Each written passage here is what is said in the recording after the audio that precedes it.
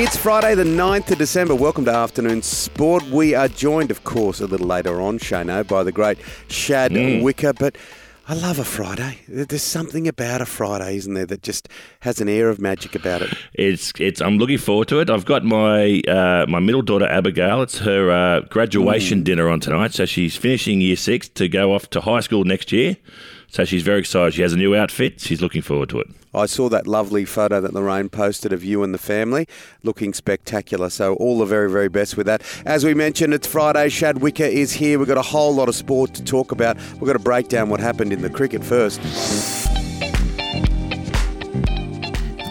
In life, the most important thing is trust. Without it, everything is a lot harder in a quickly changing and turbulent time. Barclay Pierce Capital is a safe pair of hands, an organisation built on people. They understand you've worked hard to build your nest egg, and their asset management business is tailored to suit your needs. Their services help grow your wealth in order to provide long-term safety and security for you and your family. BPC, just a phone call away. Whether it's for early morning coffee and pastries, long business lunches, or post-work cocktails, head to District Brasserie in Sydney's CBD. With a modern Australian menu created to hero locally sourced produce and a unique offering of charred meats cooked on a custom-built charcoal oven. Situated on the ground floor of Chifley Tower, District Brasserie is open from 6:30am Monday to Friday for breakfast, lunch and dinner. District Brasserie, sophisticated yet casual. Afternoon Sport. Are you thinking about making a podcast? If so, contact the Afternoon Sport Group. We'll make it easy. With the technical know-how and industry knowledge, we'll get your podcast up and running in no time. Get in touch via our website or email hello@afternoonsport.com.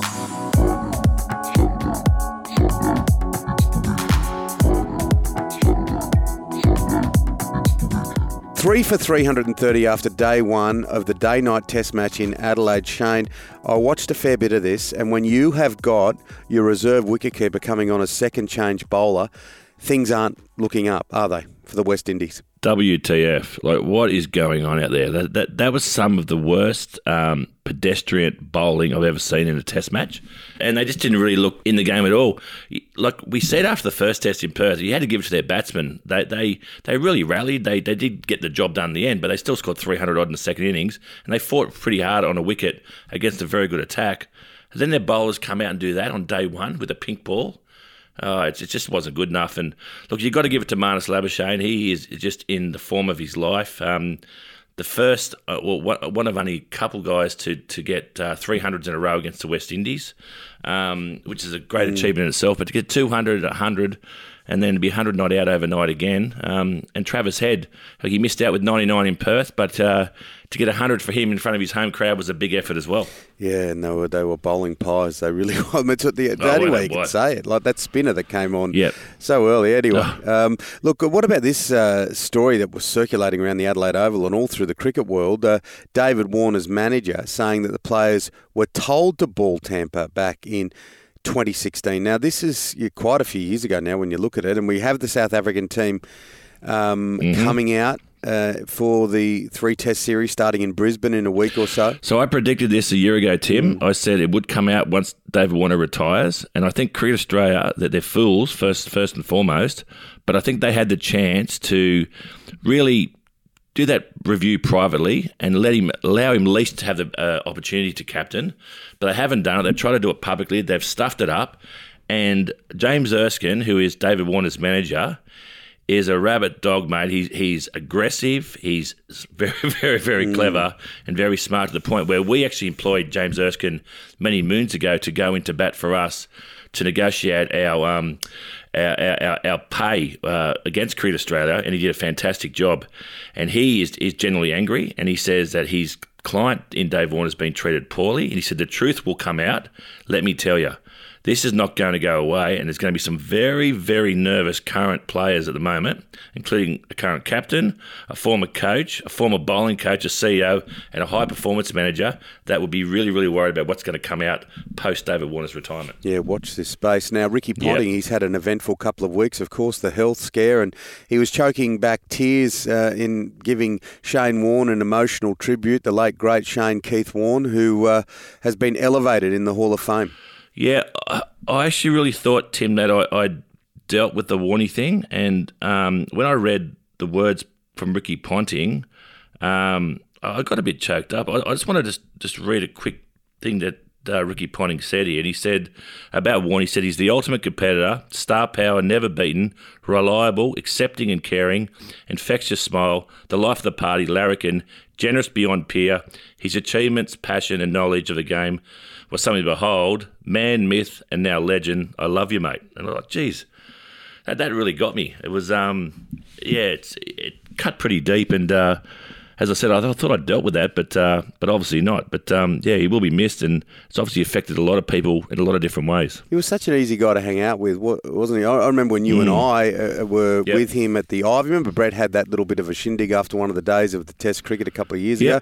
And Warney, there was all sorts of people there, the butcher, the baker, the candlestick maker, and Warney was just there, and he just, he just didn't have, he had a time for everyone. He's a very relaxed guy, wasn't he? He was, yeah. He's life of the party, and he always made people feel good, and he was very generous. And, to be elevated to legend status, I just wish sometimes they would think about doing this when people are actually alive. Yeah, gotcha. So they can enjoy it and be respected whilst they're still here. Yeah, gone too soon, God rest his soul. Yep. Now, changing pace, did you see this vision of the Brazil press officer? Like, I mean, what's a cat doing in a media conference anyway? But like a proper feline cat is up on the desk for the media conference. But it was the manner in which the press officer got rid of the cat. He's just grabbed it by the back of the neck and just thrown it off the top of the desk. It's certainly got people upset on social media.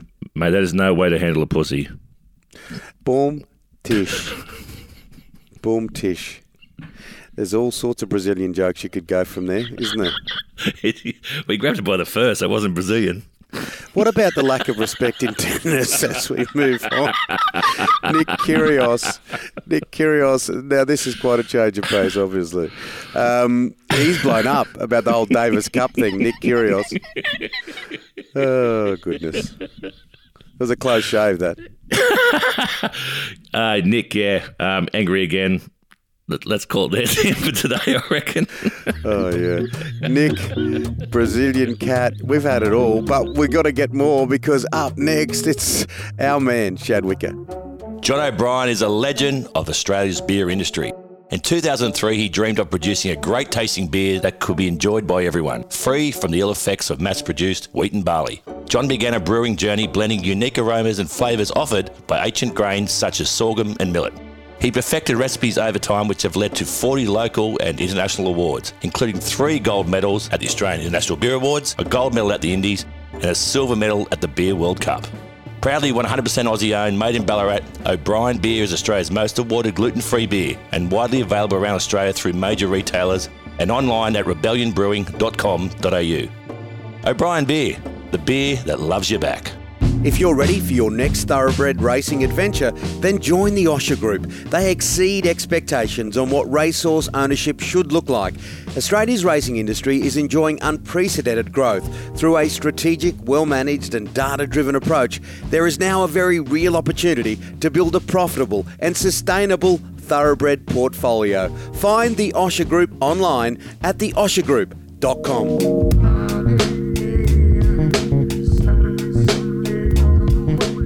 Thank God it's Friday, and thank God we have the great Shad Wicker, Brisbane comedian, on board. How are you, Shad? Mate, I'm good, fellas. I'm good. How are you guys doing? The week is almost over. Well, it's over for Tim. This is Tim's last show for the year, the lucky bugger. But, my Lord. Yeah, and then the road trip on Monday with the whole family. We were just talking about that off air and just hoping that everyone behaves themselves rather than Yeah, it's the old Three boys Brisbane- in the back seat, mate. There'll be Oh, definitely no, punch-ups. Girl and 2 boys. Thank God she's a bit of a moderator, but Oh, it's a bit tougher when you're in a car, hey, rather than being on that, on that $500,000 yacht that you travel through the Bass Strait on, hey. you are so full of You shit. can't send them to their quarters. You're a ridiculous human, you are, as you look out on the bloody Brisbane River in your palatial penthouse. Now, Shad, enough of your exuberant lifestyle. What about the AFL Magic mate. Round? What do you think of all this? Mate, I'll tell you what, how to stuff up a key event in 3 weeks. Man, first off, the NRL must be sitting there being like, bloody hell, we must be killing it right now because everyone wants to copy us, which is great. That's fair enough. But Which the Magic they copied Round, from someone else. well, yeah, very fair. But the Magic Round is like a great idea for the AFL. It's going to be huge. They already have gigantic crowd numbers anyway. This will be spectacular. But naming it seems like the easiest part of the job, right? When you think of the logistics around sending all these teams everywhere. But they have managed to cock it up something fierce. So they've called it, I'm sure you've seen, Gather Round. Gather round, everybody. Sounds like a bloody Hillsong sermon that we're going to see ScoMo at, not an AFL tournament. I was like... Grandpa's not well. Everyone gather round. Yeah, exactly. Come on down, grab a cup of tea and a scone. Gather around and watch some AFL, everybody. It is the worst name. And the thing that blew my mind was that they somehow let this leak out, which is so dumb. They've released some of the suggested names that fans had for them, and a bunch of them sound better. So obviously, What about who's round? we were all thinking that it was going to be called the big one, which compared to Gather Round seems better immediately, right? One of the other names that was floated was Mega Round, which is already infinitely better than Gather Round as well. Another one was just calling it the Festival of Footy, which also would have been way better than Gather Round. Whoever has called it this, because they're stuck with it now. You can't change the name now that you've stuck with Gather Round. I think because the name is so awful, I'll give it maybe 2 years and then they'll get rid of it for a year and then come back with a new name. What are your thoughts? Yeah, some pretty interesting brainstorming there. It's the dumbest. Even McLaughlin said in a press conference, he was like, the hardest thing we're having at the moment is trying to name the thing. That is so dumb. Yeah, in his mellifluous tones. Now, Shad, back to last week. What's going on? Talk about Gather Round. What's going on with the Dallas Cowboys this week? Mate, I will talk about this last week with Odell Beckham Jr., who's touring around NFL teams like he's a college graduate that people want to get on their team. He went to the Dallas Cowboys for a visit. You and I were talking about it. You were pretty adamant that you reckon he was going to go there. It seems like the big and just a done deal. It has now been revealed and kind of leaked, which I find fascinating, is that the Dallas Cowboys have looked at his knee. So he's been coming back from an ACL injury that he had in the Super Bowl. And they've actually had it leaked out that they're not happy with where his knee's at and that he might not even be capable of playing this season, which would mean the Dallas Cowboys wouldn't want to sign him. People are already conspiracy theorying, going, this is probably the Cowboys trying to drive his number down by making other people not want to sign him. But you've played in professional sports, Shano. Is there have you ever been in a situation or seen a situation where a team would leak or let out information about your medical situation? That seems pretty on the nose for a team to do that. The only one that I found hysterical is when Shoaib Akhtar, the Pakistani fast bowler, he got caught in a nightclub, the Hippie Club in Perth before a test match. I think Hayden got 380 or something over there. And so he was a disgrace. And then he said it was a very good resemblance, but it wasn't him. So then the medical team announced that he had genital warts. What? Oh, goodness. What has that got to do with playing the cricket? No. Unless you're sharing the cup. I guess maybe that's what you've got to let people know. Nothing, but he let Pakistan down, so they thought they let him down. That is unreal to let out. Poor old Shoaib. Now, what about Dana White? He's not a fan of football, obviously. Mate, I feel like Dana White's getting slammed at the moment because some footage, old footage, mind you, has been released or leaked of him in a podcast. It looks like he was in a podcast or an interview, and he was talking about the merits of sports that he likes and he doesn't like. And one was he was talking about hockey, actually, and how he respects the game of hockey even though he doesn't quite enjoy it. And then he goes on a rant about football, soccer, the world game. And he says that he absolutely hates the game of soccer. And he said that football players must be the least skilled athletes in the whole sporting world. But his argument is the same argument that I'm sure we've heard an old man at the pub say to us a million times, which is you get paid millions of dollars, hundreds of millions of dollars in some cases, and you can't kick the ball into this giant square or rectangle.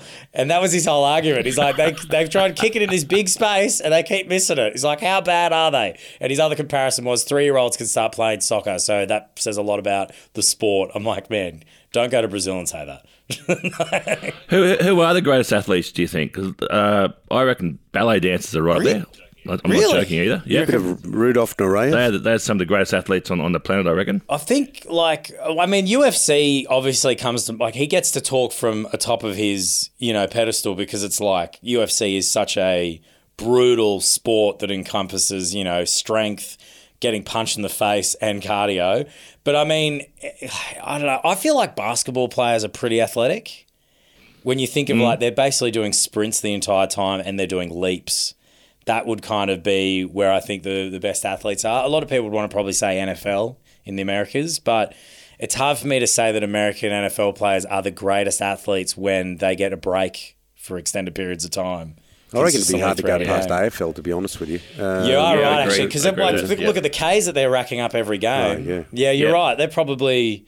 I would say AFL. Yeah, why not? We're the best. Well, it's basketball with a marathon in between. That's very true. And mate, not to outdo tennis players as well that are basically running an Ironman every time they play on the court. Yeah. So, I mean, but yeah, it really does start to knock soccer down a peg, actually, now that I think about it. I mean, cricket is nowhere. Cricket is basically watching council workers look at a pothole. Darts players didn't enter the conversation, did they? Now, what about Cristiano Ronaldo? Look, he's had such an amazing career. Money everywhere, rivers of gold. Of course, it all turned south at Manchester United. Portugal's going great in the World Cup, but it's not all going well for him. Are we seeing the end? I mean, he's closer to 40 than 30. It's a lot of drama going around the great Cristiano. I reckon what's happened for mine, watching what's happened with Ronaldo this World Cup. The Man United drama happened, right? And you kind of, at first, were a little bit like, oh, he dropped a pipe bomb in that interview. But you were still kind of up in the air about maybe they are being a bit disrespectful to Cristiano Ronaldo. And then you see his behaviour with Portugal when he gets benched and Ramos goes on and scores a hat-trick, which makes it look like the best decision ever. And his attitude after that, storming off while the team was celebrating, his wife coming out and saying that it was a bad idea to have him on the bench, even though the team won 6-1. It makes it actually look like that he is a problem. He is a bit of a whinger, and maybe one of those players that, when you're the greatest for such a long period of time and you dedicate yourself to that sport, it's hard for people to let go that they're not the best anymore. It looks like he's a little bit spat the dummy too much trouble. And you talk about his career being over. If the A-League boss, old Danny, is got any truth to his words, which I think he's lying through his teeth, but when he said that Cristiano Ronaldo was genuinely considering the A-League, if that's true, then yes, his career's over. But he's set to sign, I mean, the rumour is that he'll have it signed by the end of this World Cup as soon as Portugal get eliminated, a $500 million contract with a Saudi team. Yep.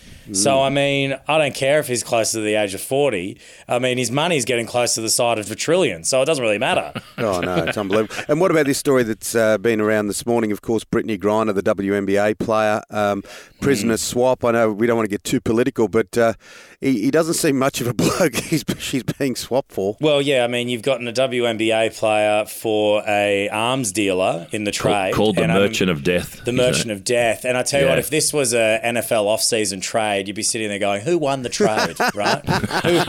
who was the person who won the trade?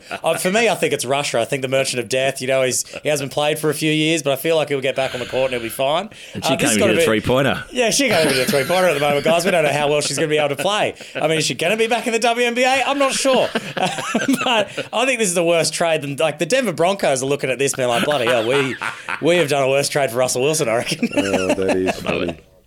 That is funny. Oh, very Shad, where are you this weekend if someone wants to have a belly laugh? Oh, boys, I'm not doing much this weekend, but 16th of December, if you are in Brisbane, I'll be doing a show, Shad and Pete Save the World, for the last one of the year, and then hitting the road in the new year, Melbourne, Sydney, Adelaide and Perth, doing Shad and Pete Save the World and my new solo show, How I Almost Killed a Guy.